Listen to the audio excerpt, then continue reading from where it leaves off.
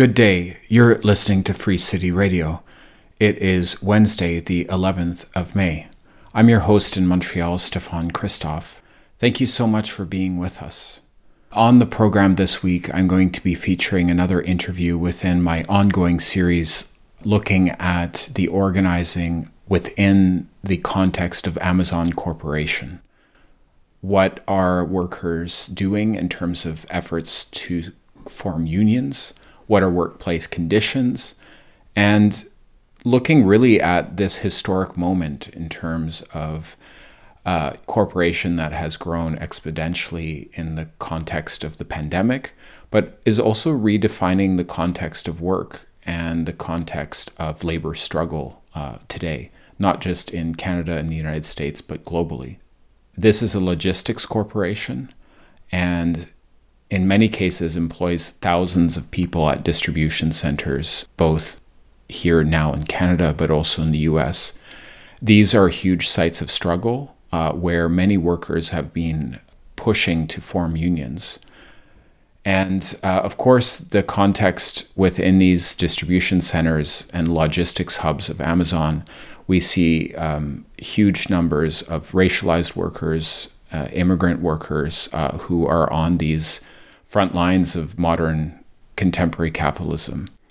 This interview series looks at these realities, and this program today, you'll hear a conversation I had with Mustafa Hennawi, who's an academic and author, and also organizer at the Immigrant Workers Center here in Montreal, who really breaks down some of the systemic issues as to why Amazon organizing, in terms of workers organizing within the context of Amazon warehouses, is really important to not just focus on and understand, but also to support tangibly the modern front line of the labor movement. Here's my conversation with Mustafa. It's not just a question about Amazon. What Amazon is representative of is sort of a broader shift in capitalism in the global north, right? And if you and sort of this shift towards power not going to those who produce goods in our society, but those who simply circulate goods, meaning logistics, right? So if you and even Walmart, you can think of Walmart is not doesn't make anything. Walmart doesn't make anything that it sells. Walmart simply sources it from the global south and then distributes them. So even in a way, in the business world, Walmart's considered a logistics company. It's not considered a retailer.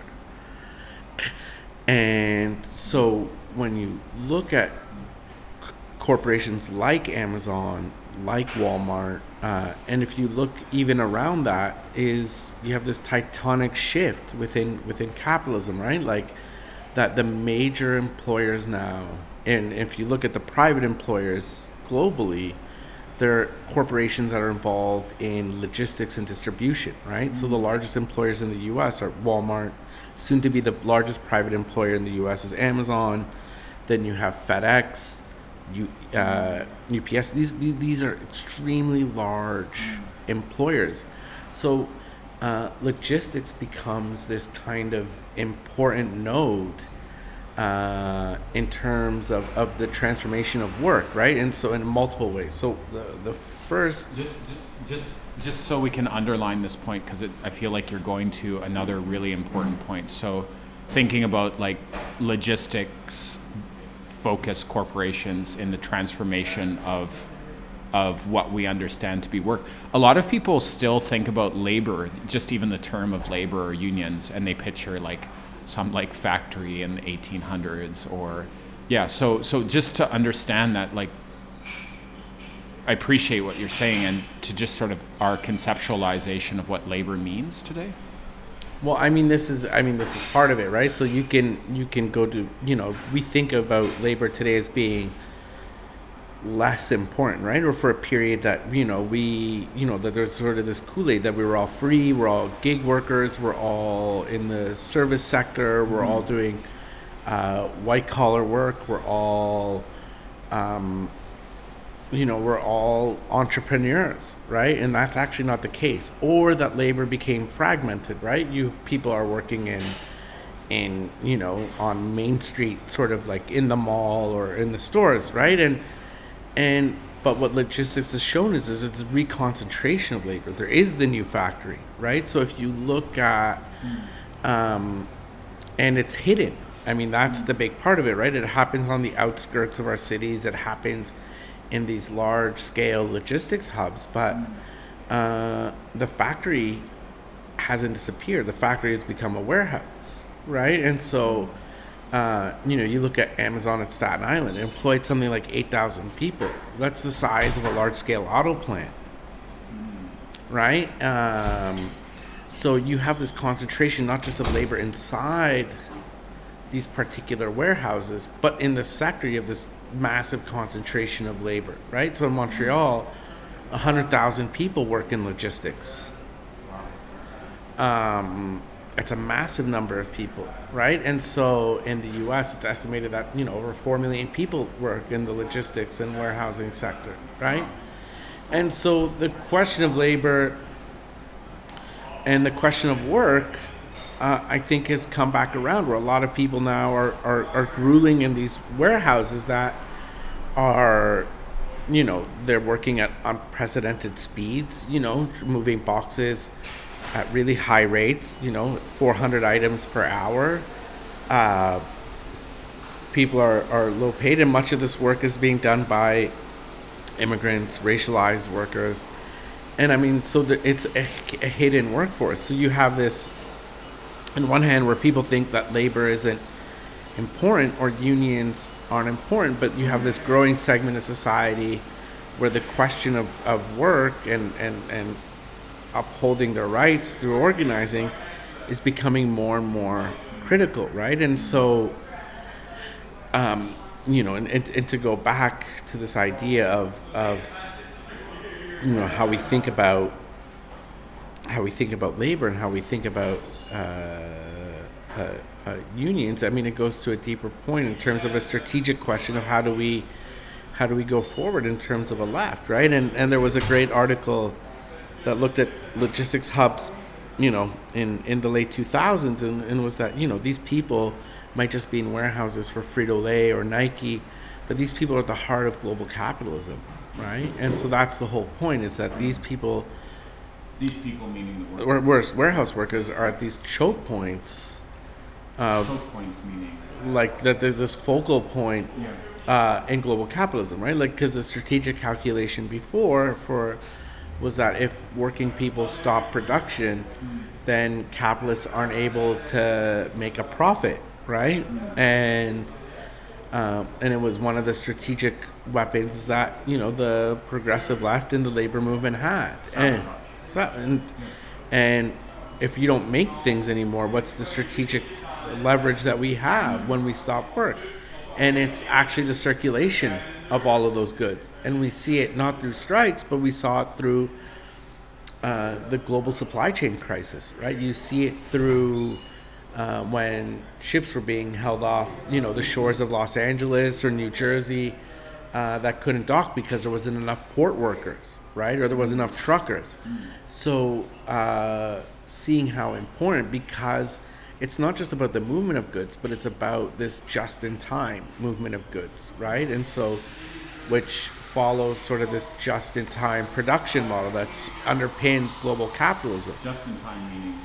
Just rapid, right? That there's, if you can order something off of Amazon and get it the next day, right? So for a lot of these firms, the ability to bring in goods from the global south, particularly China, within, 6 weeks, 4 weeks, 3 weeks time, is unprecedented in terms of the rapidity, right? And so, and so they're not ordering for goods now for a whole year, because the whole point of you make profit is not by overstocking or understocking. And so you're selling just the amount of goods that you will sell, and so you're ordering them in real time because of technology. So once that stops, the shelves are empty, and so that's massive power to workers in that chain, right? And when we think about what does that mean, when we think about precarious work, when we're thinking about gross inequality, when we're thinking about the power imbalances in our society, that these people aren't powerless, right? And not just to change their work conditions, but all fundamentally warehouse workers, but all of society, right? They have the power to stop the Elon Musks or the Jeff Bezoses of the world, right? Where people are living destitute conditions, where states are being underfunded on purpose by corporations, hiding their money. And I mean, and also them being representative of a system that doesn't actually work for the majority of people, right? And so, and it's creating a model. It's not just only benefiting from this model of neoliberalism, right? It's also recreating it. So if you look at Amazon specifically in terms of labor and the transformation of labor, Amazon has the highest turnover rate in the world. It has 150% annually. So statistics in the U.S. point if there's a 150% turnover rate, that means 1 out of 30 Americans either have worked or work for Amazon. And so here's a corporation that takes massive amounts of government money, that takes all of this support, then at the same time produces jobs where they specifically know that people won't stay longer than a year. So why should we value a corporation like this? Sorry, just to underline the one small point, which I think a lot of people probably don't know, when you said that a company like Amazon takes a lot of government public funds, essentially. Sorry, just highlight that, because I think people might not be aware of this.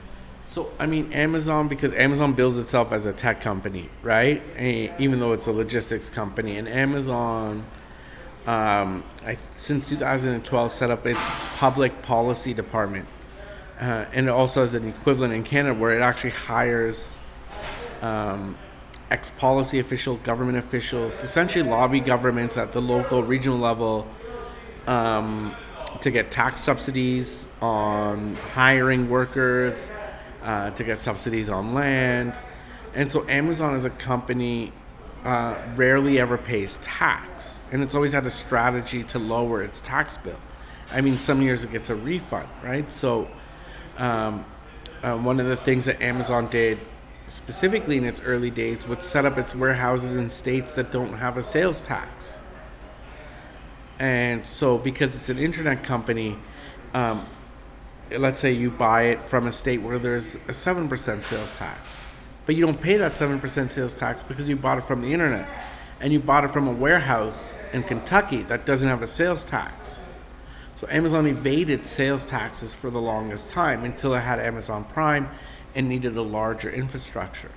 One of the things that it constantly does, I mean, one of the things that, it actually saves money. One of the things that Amazon prides itself on is that we're reinvesting our profits always. We're reinvesting new technologies, new warehouses. And simply what it does is it buys up other companies. But because it's reinvesting its profits, it doesn't actually pay taxes. And in fact, will get at some points a rebate for investing its profits into capital investment, right? Into fixed capital investment. So every time that it buys a warehouse, it's considered a new investment, right? And so it'll get more money from the state. So because it's expanding, right? So it's creating jobs and it's benefiting the economy. It's not just hoarding the cash. And so it's taking over territory. Yeah, it's a virtuous cycle for Amazon, right? And so Amazon a lot of times, I mean, it does the things that other corporations do, right? It hides money, offshores, all of these things. But it fundamentally, and it uses its size to bully governments into subsidizing. What we saw in New York. They were demanding billions of dollars from New York, right, for its HQ2, right? And so it bullies now companies and countries because what Amazon is smart about, it understands the world around it, right? That it's like you're desperate for good jobs. You're desperate for investment at the local level, right? You've been decimated by globalization. There are no jobs. There are no factories. We'll set up shop in your town and we'll create jobs. We'll recreate the economy. But in fact, what Amazon does is push out other jobs and other things, because people just end up working in these low-paid, bad jobs. Other businesses go out, so there's rarely this big net benefit from Amazon setting shop in a local setting, right? More long-term sense. Just one other larger point that I think might be interesting to address for people who listen to this show. A lot of focus in the last few years within sort of networks, social networks and political activist networks of people who, would be supportive of, the idea of challenging labor conditions within Amazon, or the fact that a lot of racialized workers are employed at Amazon, would be to talk about the sort of identity aspects of Amazon. I think we're in this moment, it seems, where this sort of woke era is very precarious, in the sense that one way of looking at everything that's happened, if we talk about Black Lives Matter, if we talk about racial justice movements, could be to see these sort of symbolic gestures that big corporations are making towards representation. But it just feels where is the ground in terms of thinking about those larger structural systemic inequalities and racism in regards to corporate practice, right? So so just to think about Biden's America, right? Or Trudeau's Canada, the fact that you can have this woke rhetoric from the highest levels of power, but this total support for a corporation that in a lot of ways depends on a racialized workforce. No. I mean, Amazon is totally representative. I mean, it even uses that rhetoric, right? Amazon creates affinity groups or Black Empowerment Network,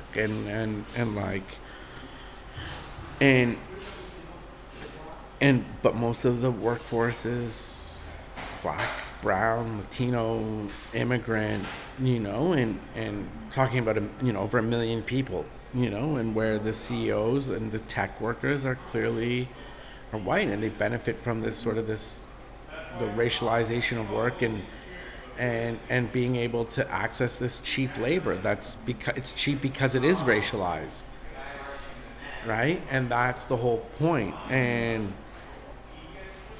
it's not about, and I think what's interesting when you see ALU and when you see the organizing, it's not about having a few extra executives at Amazon being diverse, which Amazon sort of touts.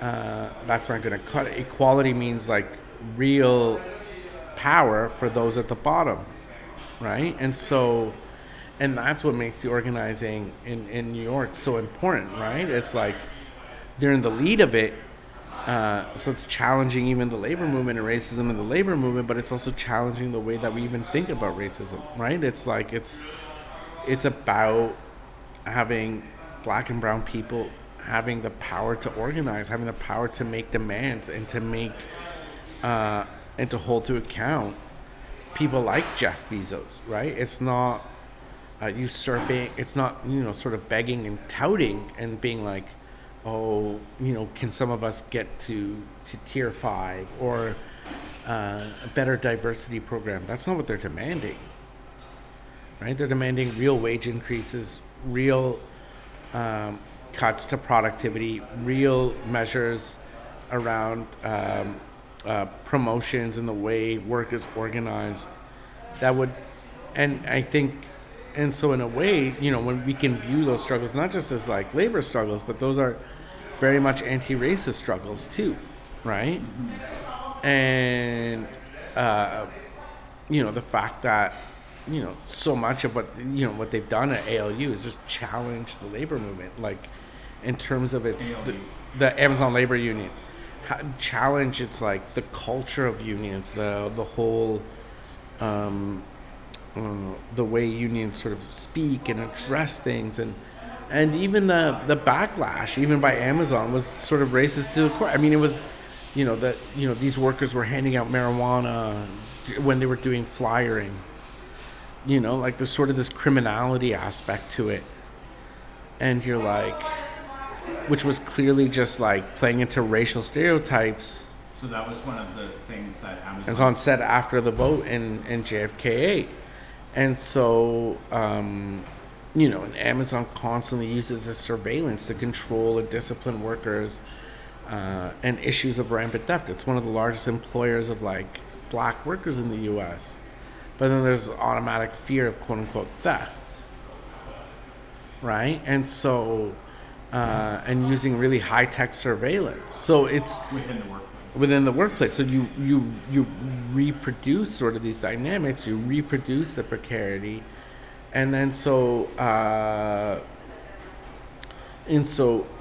it's baked into the model. Like it's baked into Amazon's model, right? And it's because it's baked into the broader model, right? And so you can't, by going along with sort of Biden or Jeff Bezos' approach to diversity, or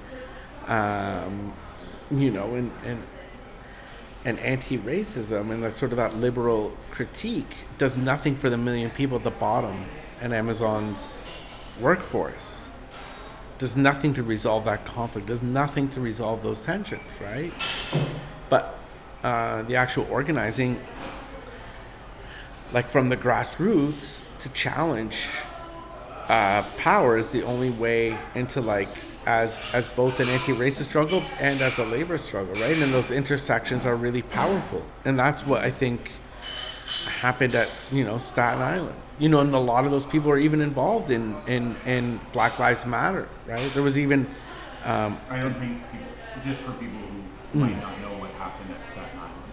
Oh, I mean, Staten Island is there was the grassroots organizing initiative that started 2 years ago by a group of fired workers, or one individual fired worker, but not alone. Chris Smalls, who held a walkout in 2020 over health and safety issues regarding COVID at Amazon, and inside a super fulfillment center called JFK8 off of in Staten Island, which employs 8,000 workers. And afterwards, they decided to form an independent union called the Amazon Labor Union, and they had a historic vote where they had won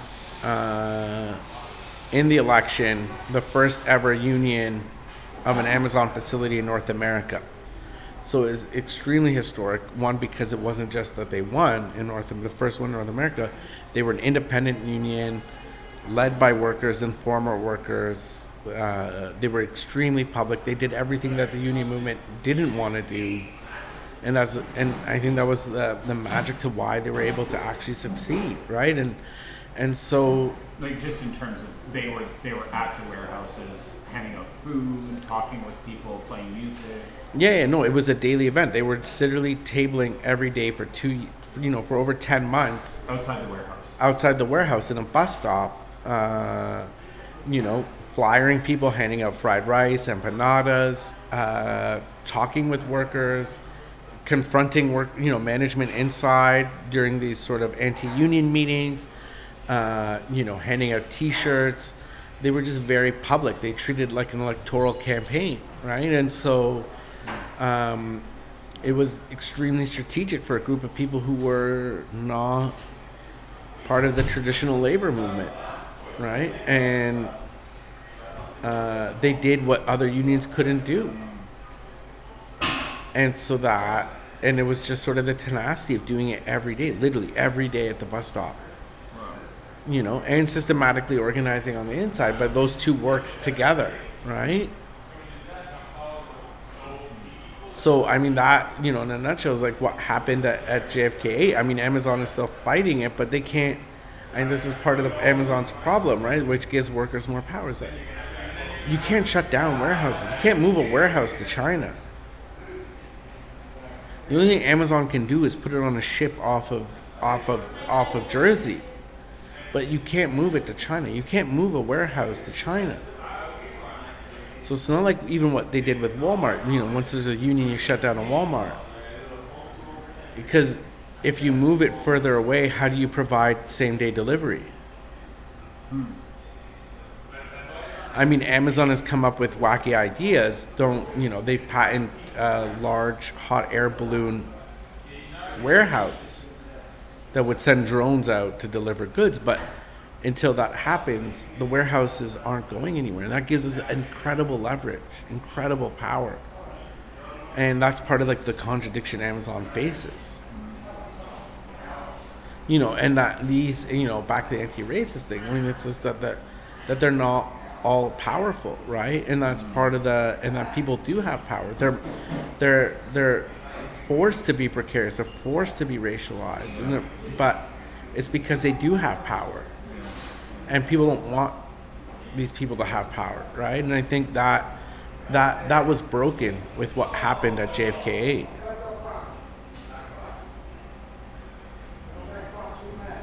When was the last time you can conceive that in our labor movement on the radical left, that one of the most important actors was an up-and-coming hip-hop artist from New York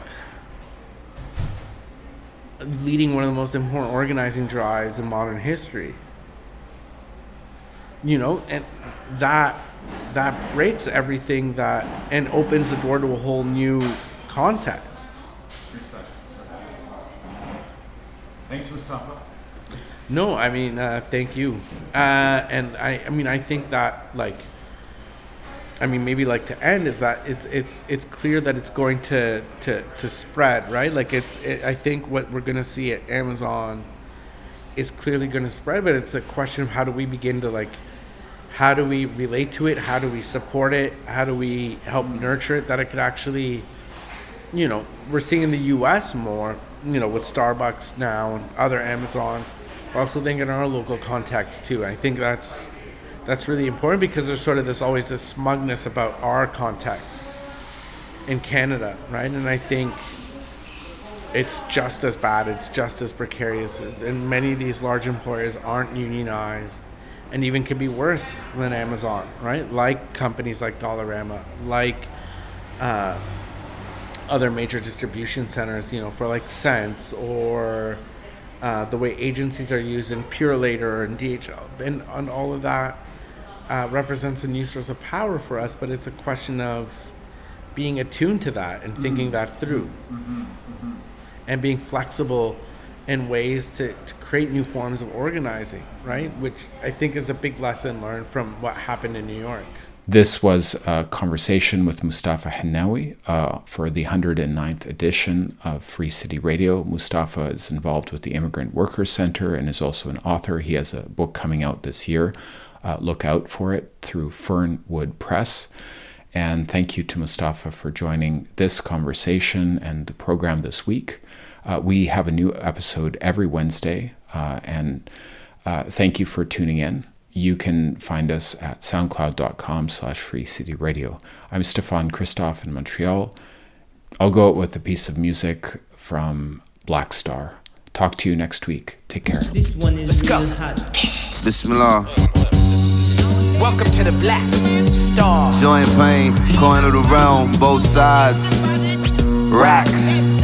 Such powerful current could make tears touch the eyes. Facts. Grace for every morning, God opened up mine to thine. Alhamdulillah. We all on notice that any next moment could be the last time you stand on this side. So that son, you're killing them, but only the phony because the real don't die. On God. All good for all hoods and palaces, poised throughout trying for challenges.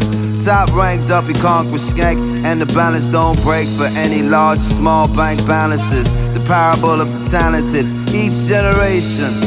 The wonders and the wealth of all nations.